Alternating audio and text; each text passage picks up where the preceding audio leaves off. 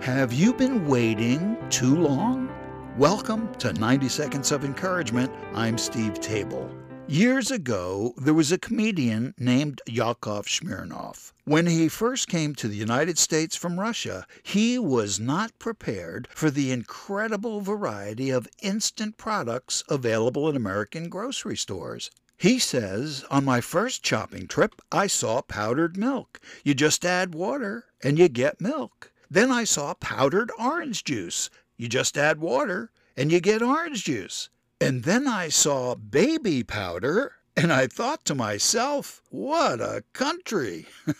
The lesson after this. The instant lesson? Proverbs 14:29 says, "Whoever is patient has great understanding, but one who is quick-tempered displays folly." We live in a fast-paced world. We don't like to wait, but there is a place for patience. When should we wait? Wait for the sunrise. There will be another day. Wait for wisdom. It will come with experience. Wait and be contented. It's the secret to inner peace. There is a time to act, but there is also a time to wait.